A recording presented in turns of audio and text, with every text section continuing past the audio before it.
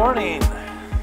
It's great to be here. It's wonderful to be back at the local church. I was looking forward to this so much. Every time I come back, I see amazing new things that you guys are doing to your facilities. God has blessed this place so richly. Do you guys have that feeling? I mean, seriously, when I'm here, and I think about how beautiful this place is, the space that you guys have, and I think about the worship band, and I think about, well, Torrin, sort of, but, Anyway, no, your leadership is amazing. I mean, it's really cool to be able to watch how this place has evolved over the last 2 years, and I don't know, it's a real blessing to be with you guys. So I brag about you guys all the time, I should say. I was writing an article the other day, and I just thought, you want a model for what it's going to be like to do a church right? Local church. I have a mentoring group of about 8 guys that I work with over at Calvin Seminary. And I was just thinking about it this morning. I've got this crazy idea. I think they're all in internships, so on Sunday they have to be someplace. I'm going to tell them, call in sick, fake it, I don't care.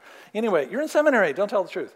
So anyway, and then I'm going to just round them up in the parking lot, and I'm going to bring them in here, and I'm going to say, copy it. When you go out and you're going to pastor someplace, isn't that okay? I don't think he's copyrighted this. So anyway, so it's really fun to see your ministry. But you know what your strongest asset is? It's the community. Look around. It's the people who are here. It's the brothers and sisters you have in this room. So anyway, and they're just, this morning I met Kenzie over here, right? It's Kenzie? Yeah, right. So Kenzie, stand up, Kenzie. Does everybody know Kenzie over here? Alabama, 3 years been here. Hold up those earphones. Those are for her baby. She has baby Beats. Can you believe this? Who knew? But anyway, but you know the issue, it's too loud for a baby. It's all that kind of thing. So anyway, but I was talking to Kenzie and I thought to myself, oh my gosh, if you have a room full of Kenzies, this place is going to just be so amazing. And I think you do. So anyway. All right, so this morning, what I would like to do is I want to work with you in John chapter 14. We're in the season of Lent, and as you know, Lent is a time when we think about the last days of Jesus' life as he moves toward the cross. And of course, Lent culminates with Good Friday when Jesus is crucified. It actually ends with Easter Sunday when he is raised.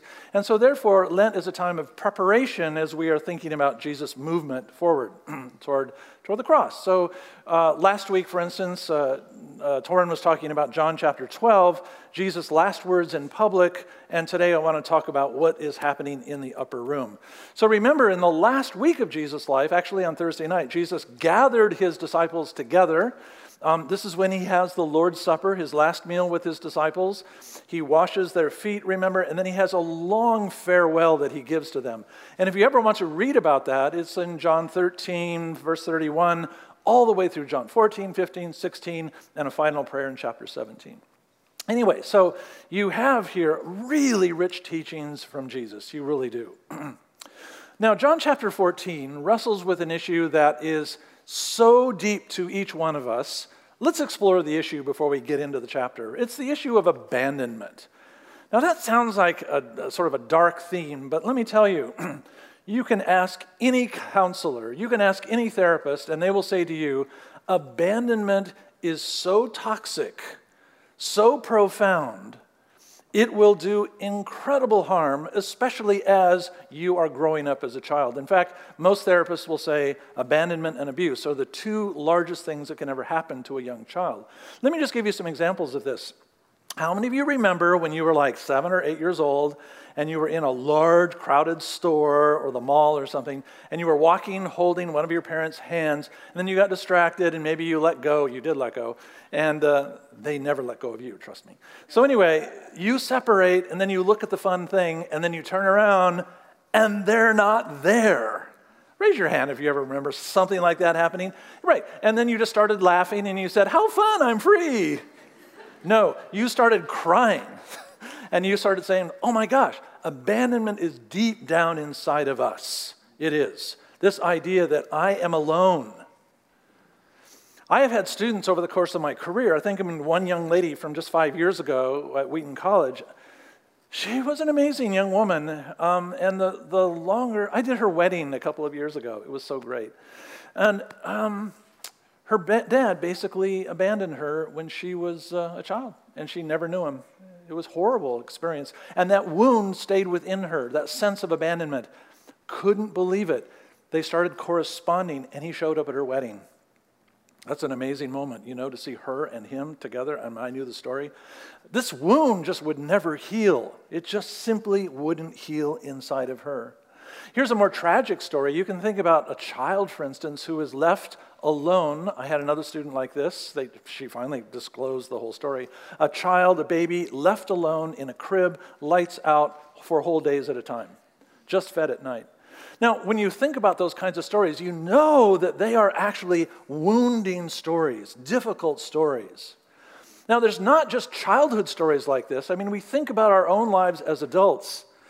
And, you could be in college right now. You could be 70 years old. It really doesn't matter. The fundamental question you're asking yourself is, am I alone in this world? That's the question. Does anybody care? Does anybody care at all what happens to you? Are you alone completely? I had a student whose parents just announced once when he was a sophomore, he said, "Hey, Dad and I are going to move to Mexico." What? And then this guy says to me, "My parents are gone. I have no parents in North America anymore. What happened to them? They're down in Cancun having fun for the next 10 years. What? The sense of abandonment was acute. I have a student of mine named Travis who actually is a chaplain intern at one of the larger assisted living places in Grand Rapids. And it's really fascinating to listen to Travis talk because as a chaplain, he wants to go into this work permanently now, and he will. Travis goes around into this assisted living place, and he describes to me the elderly who are what? Abandoned here in these nursing homes. It's tragic. And they are waiting to die. And Travis says to them, "I know your family is not here, but you will not die alone.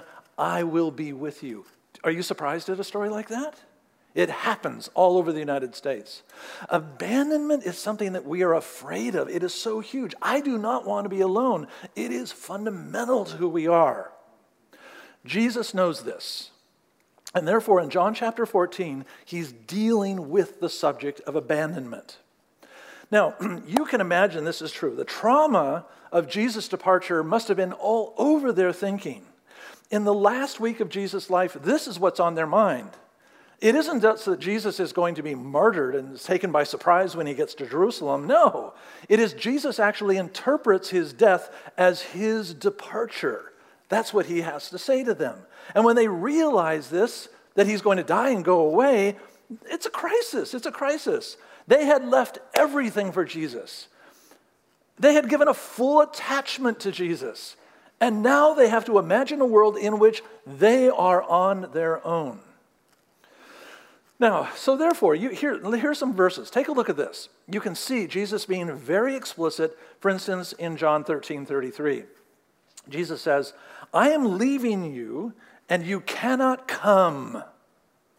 Where I am going, you cannot follow."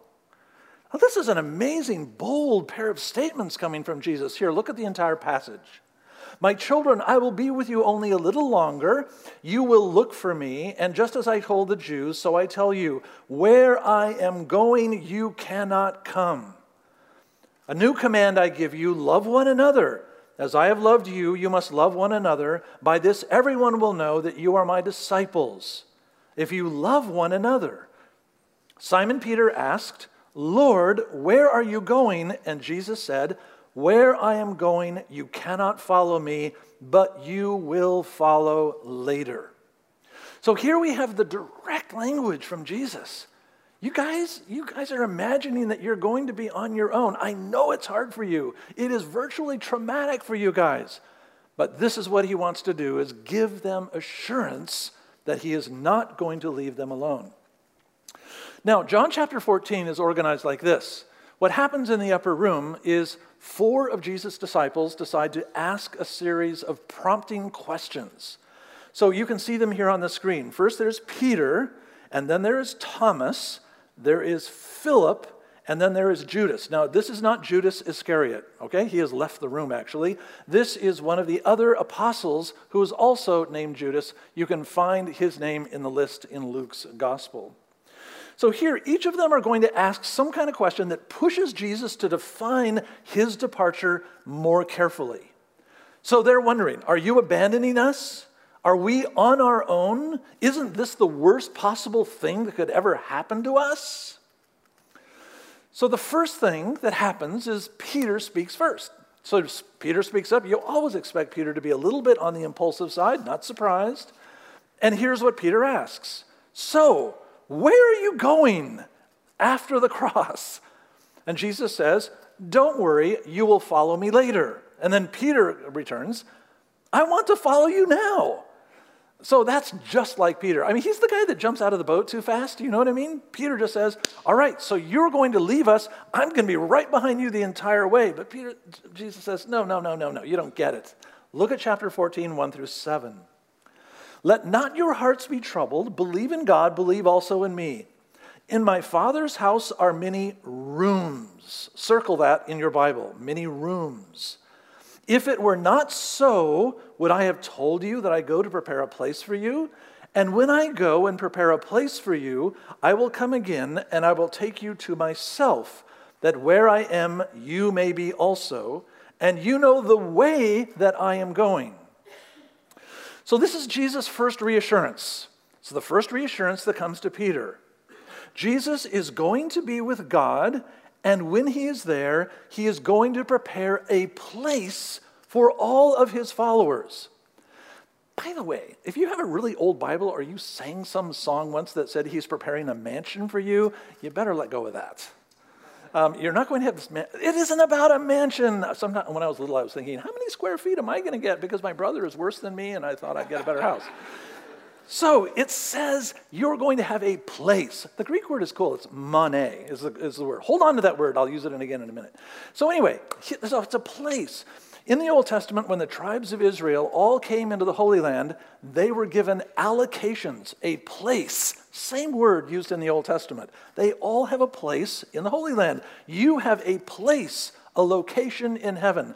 There will be a mailbox with your name on it. Do they have mail in heaven? Who knows? I doubt it. So therefore, Jesus says, he will come for us. So therefore, when we are ready for heaven, he will bring us to himself. That is our blessed hope, we call it.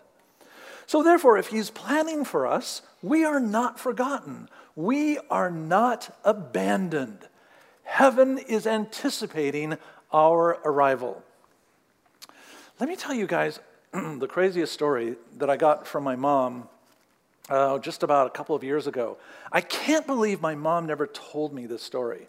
It's the most, I just can't believe it. So my mom is 91 years old right now. My dad died about 2 years ago in 2017. And so my mom is on her own, and we're all very, very close to her.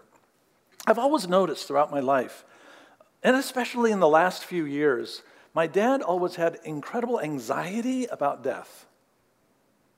My mom never did. Never. She doesn't now. In fact, I talk with my mom about dying all the time. It's really amazing. If you have never done that, you need to start doing that. Because you can bet those seniors and older folks who are around you, they're thinking about it every day, and it will be a gift if you open a conversation like that. So I talk to my mom about this all the time. And I said to my mom recently, I said, so, Mom, what is the base, the foundation for you being so confident? And she says to me, oh, that started when I was 8 years old. What? Tell me, what? Tell me what happened. She says, oh, I haven't told you this story. This is the story that has shaped her whole life. So at 8 years old, she is in Chicago as a child. Her grandmother was there. Her grandmother was really, really sick, and actually she was dying. Her grandmother was. And so it was like her grandmother was on her deathbed, and my mom was 8 years old, standing at the foot of the bed, and her grandmother was sort of giving her last words about how to live your life and be a good little girl and all this kind of stuff, you know. And then my mom says, the room just filled with this blazing light. And she turned around and she couldn't see anything. She just thought, wow, how can this be? It's like sunshine. It's just so incredibly bright here. She looks back at her grandmother, and her grandmother is just glowing with this kind of beatific, sort of amazing facial expression. And she says to her grandmother, what's going on? And her grandmother says, you don't see who's standing behind you? And my mom, at 8 years old, she turns around, looks behind her, and she's just looking into this brightness. And she sees two images, two figures standing tall, like angel type things. And she's like, what is that? She turns back to her grandmother, and her grandmother says, they're ready for me. And the light goes out. The next day, her grandmother dies. So I say, my goodness, what does this mean? I mean, it's like my mom at 8 years old walks out of the room thinking to herself, something absolutely miraculous happened. My mom has held that story for, do the math here, 81 years. So I said, has this really shaped you? She said, well, that's not the most important thing. I'm going to bring it on. What else happened? She says, it happened to me 5 years ago in her assisted living place. She said, I was just in bed, and your dad and I, we know the end is coming. And the Lord appeared to me just like my grandmother. My mom has no anxiety about dying, and we talk about it all the time. So Jesus says first to Peter, look, Peter, I am preparing a place for you. I've gone ahead for you. There is an anticipation for your arrival. Okay, so that's the first answer. There is a place in heaven awaiting you. There is. Stop the anxiety. Then Thomas, he's the next. Thomas speaks up and he asks these questions. Well, we don't know how to get there. How is it that we're going to find this location? And Jesus says, I am the way to the Father. Let's look at the passage in verse 5. Thomas said, Lord, we don't know where you are going. How can we know the way? So in other words, they've all got the idea of the destination. It has got to be heaven with God. But, you know, if you don't have GPS to heaven, I don't think we do, then how are we going to find it? Jesus said to him, I am the way. By the way, the word right there, in the way in Greek, if you're doing, I know there's some Cornerstone students here, and you all breathe Greek all the time. Hodos is the Greek word right there, hodos. And that means a road. That's all it means. It means a road. When you walk out of here, you're on a hodos. So I am the roadway, the truth and the life. No one comes to the Father but by me. If you had known me, you would have known my Father also. Henceforth, you know him and you have seen him. So therefore, what we have Thomas asking is, how do I set myself up? How is it that I'm going to actually make sure that I get to this great destination where you are? So Thomas's idea is, so heaven is way out there. You're going to be camping way out there. I guess I'm going to come to be with you, but I'm not sure if I can get from here to there. And Jesus says, no, you don't get it. You don't need a map. You need me. I am the destination. I am the road, the path, the hodos. This is how you're going to get there. So therefore, don't worry about working your way to heaven. Make sure you embrace me, and I will carry you to that location. I just thought of this. I have another friend. This was a long time ago, in which I was in seminary. I was probably 25 years old. It was 100 years ago. So here I was being mentored by this amazing woman who was leading the whole youth ministry in the church where I was an intern. Everything was wonderful. She was so inspiring and so wise and so wonderful until the day she said she had a brain tumor. I had never had someone die around me in my life. Never like that. Not? Are you kidding? Brain tumor. And I watched her go in 3 months. And I remember this profound woman of faith. Her body was just sort of shriveling up, and she ended up on her couch the whole time. And my last conversation with her, I will never forget. She said to me, Gary, you are sad that I'm leaving. I can see it. You're upset. But I am going on the greatest adventure of my life. Because the Lord who has been living in me has promised me he will carry me to where he is. Is that cool or what? That was a 4-minute conversation when I was 25 years old, and I'll never forget it. She died just a couple days later. So Jesus is saying to Thomas, look, hold on to me because I am the one who can carry you there. Now, Philip wants to go a little further. And so Philip says, okay. So apparently, if we are holding on to you, you have just said that we will also know the Father if we are holding on to you. So show us the Father, Philip says. So is it true then somehow that you are bearing the Father inside of who you are? Jesus says, you have seen the Father. Here, look at the text. Philip said to him, show us the Father and we shall be satisfied, because we all know God the Father is the one who rules heaven. So really, if we just make sure we know who he is and where he is and what he's like, I'll feel better. Jesus said, have I been with you so long and you don't know me, Philip? He who has seen me has seen the Father. What in the world? If you have seen Jesus, you have seen the Father? So how can you say, show us the Father? Do you not believe that I am in the Father and the Father is in me?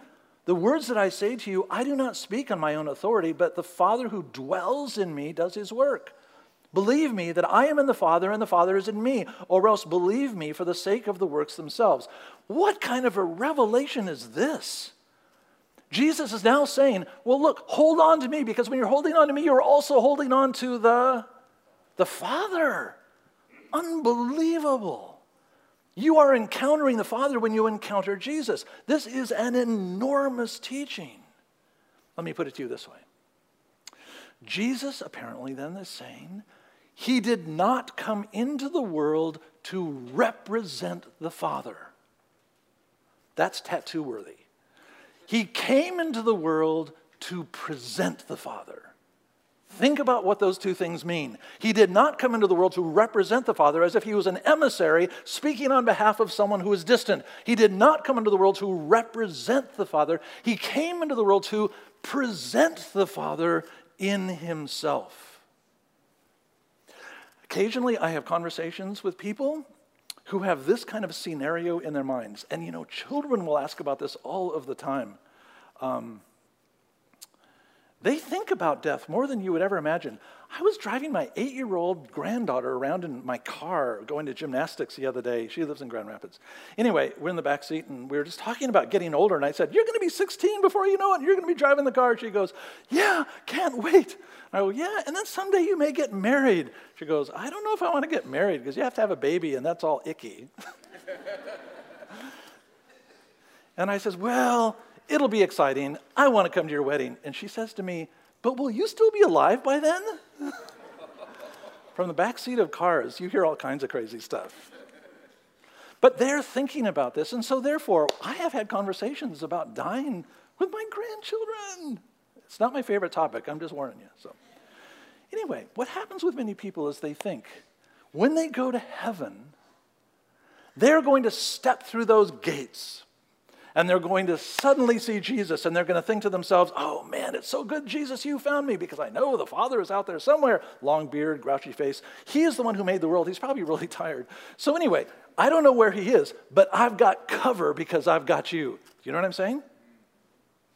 And that is where Jesus would respond to you by saying the very same thing he said to Philip. Don't you get it? The Father isn't somewhere out there. Because when you see me, you have seen the Father.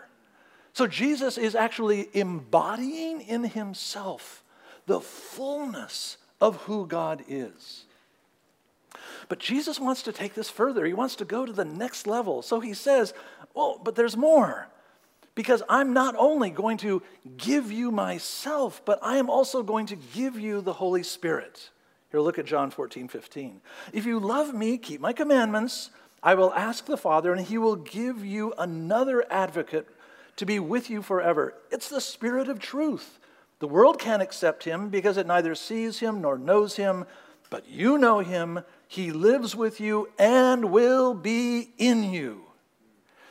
So therefore, those of us who are obsessed, wondering about heaven all of the time, what we need to realize is that Jesus wants to bring a dimension of heaven into our own hearts.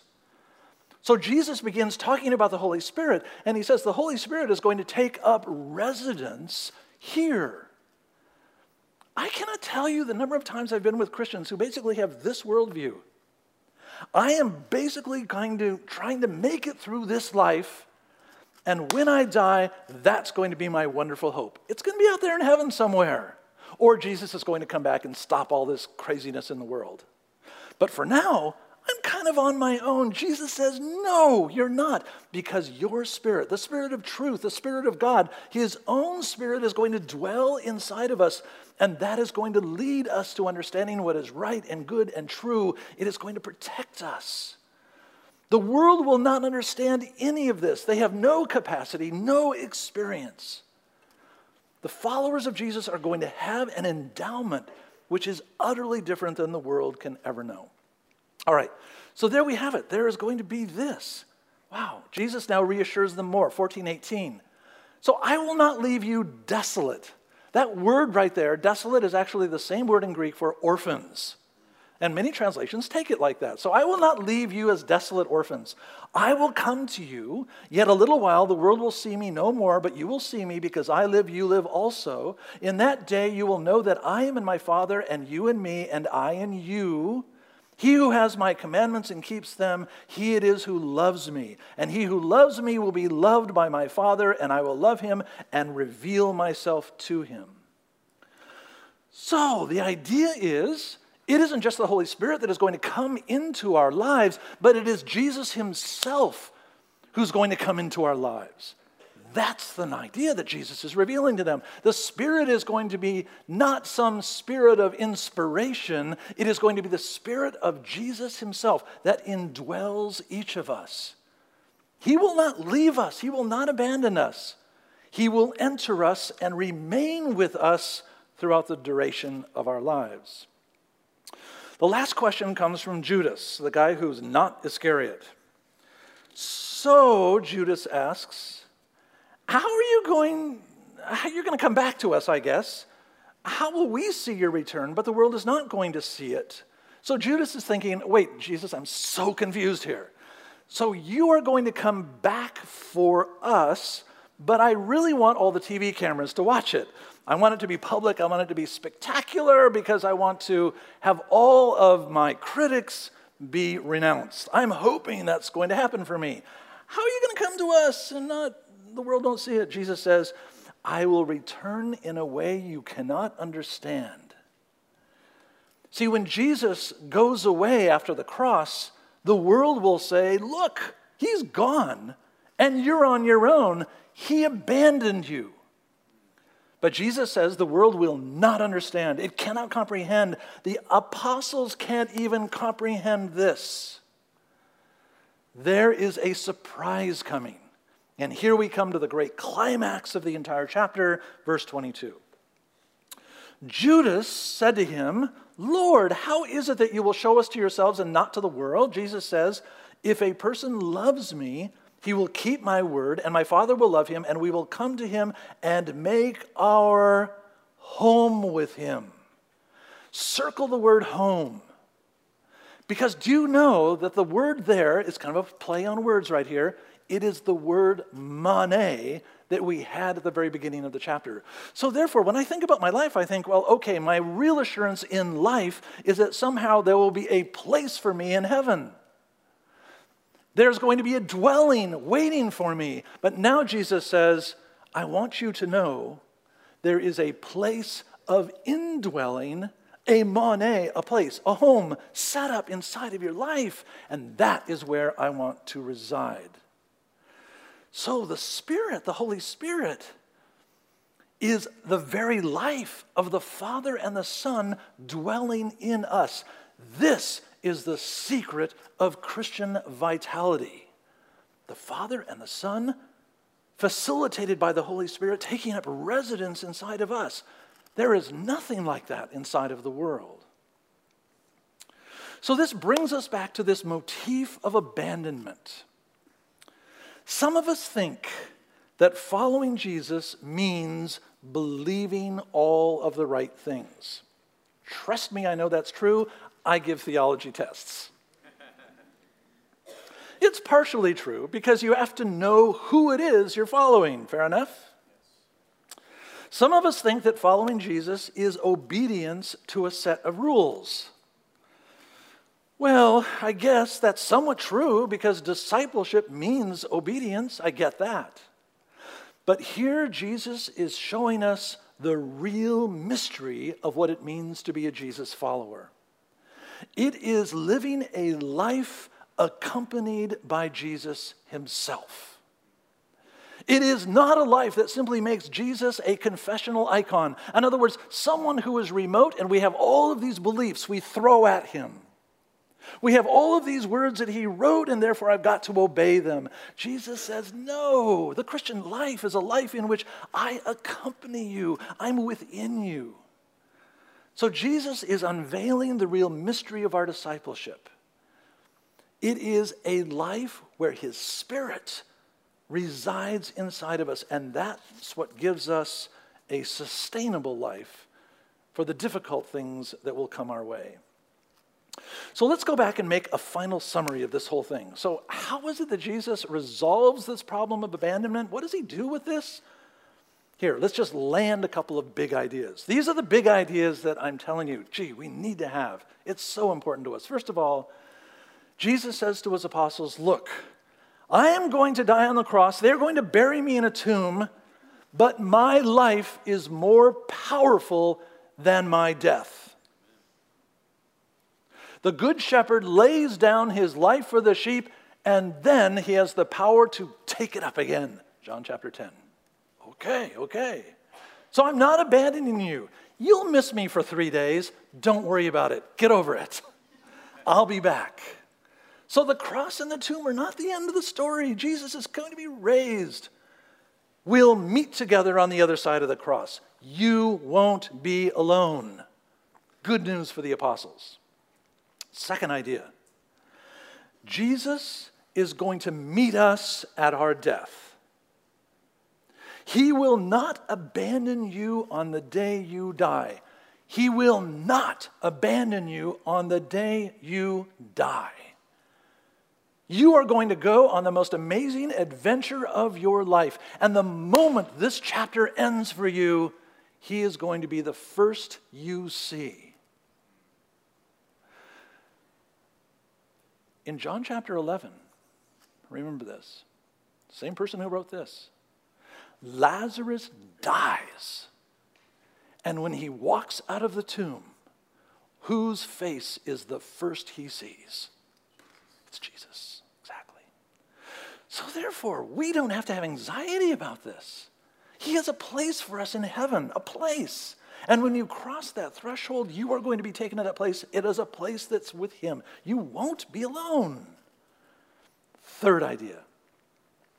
Jesus loves this world. He does not abandon things he loves. He will return to this world, and when he comes, every eye will see him. Evil will be judged. The rulers of the world will be put on notice, and Jesus' followers will celebrate like there's no tomorrow. No, Jesus has not given up on this world. He is on his way back. Next big idea. Christ is with us. Christ is in us in the Spirit. So here I live in the meantime. I'm waiting for the second coming. I know I'm going to die. I'm going to be in this place in heaven. But in the meantime, the Spirit of Jesus is going to be with you, guiding your life, protecting you, deepening your love for Jesus, and awakening in your heart a hunger to study his word. You will not be alone in the course of your living. And then lastly, finally, Jesus is saying, if you're a wise and mature Christian, you're not trying to make it on your own. That's foolishness. That's a dead end. If you're a wise and mature Christian, you are going to live inside of a community of brothers and sisters just like you have here, and they are going to invigorate your life. They're going to pray for you, encourage you. They are going to help to transform you because they are bearers of God's Spirit just like you. When the community of the body of Christ gathers together and they worship, it is the Spirit of God renovating everything that is happening here in this space. Can you imagine? We're not just humans worshiping God who is out there somewhere. God's Spirit is within us, participating in our worship. This is why the church is called the body of Christ, because Christ is present when our community comes together and exhibits the kind of love that Jesus is calling for. We are not alone. So here's the fundamental question. Jesus wants to nail this question, fundamental question for us. It is deep in our psyche. Are you and I alone in this world? And you just got to figure it out for yourself. If you're in college right now, you go to graduation, and you know it's a cliff. You just drop off and you disappear and die. Just the way it goes. I'm just warning you. Are you kidding me? That's not the way life works. Christ is with us. Christ is above us, worthy of worship. Christ is before us, leading the way. Christ is alongside of us, encouraging us as we go. Christian discipleship is about living a rich life with Jesus. That's what it means. It is not simply a creed or a code.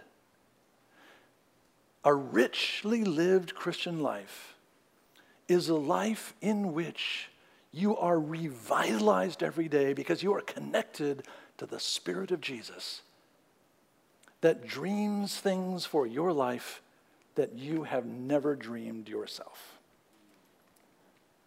Let's pray together, shall we? Lord God, we do pray that you would give us a fresh vision for what it means to be your follower.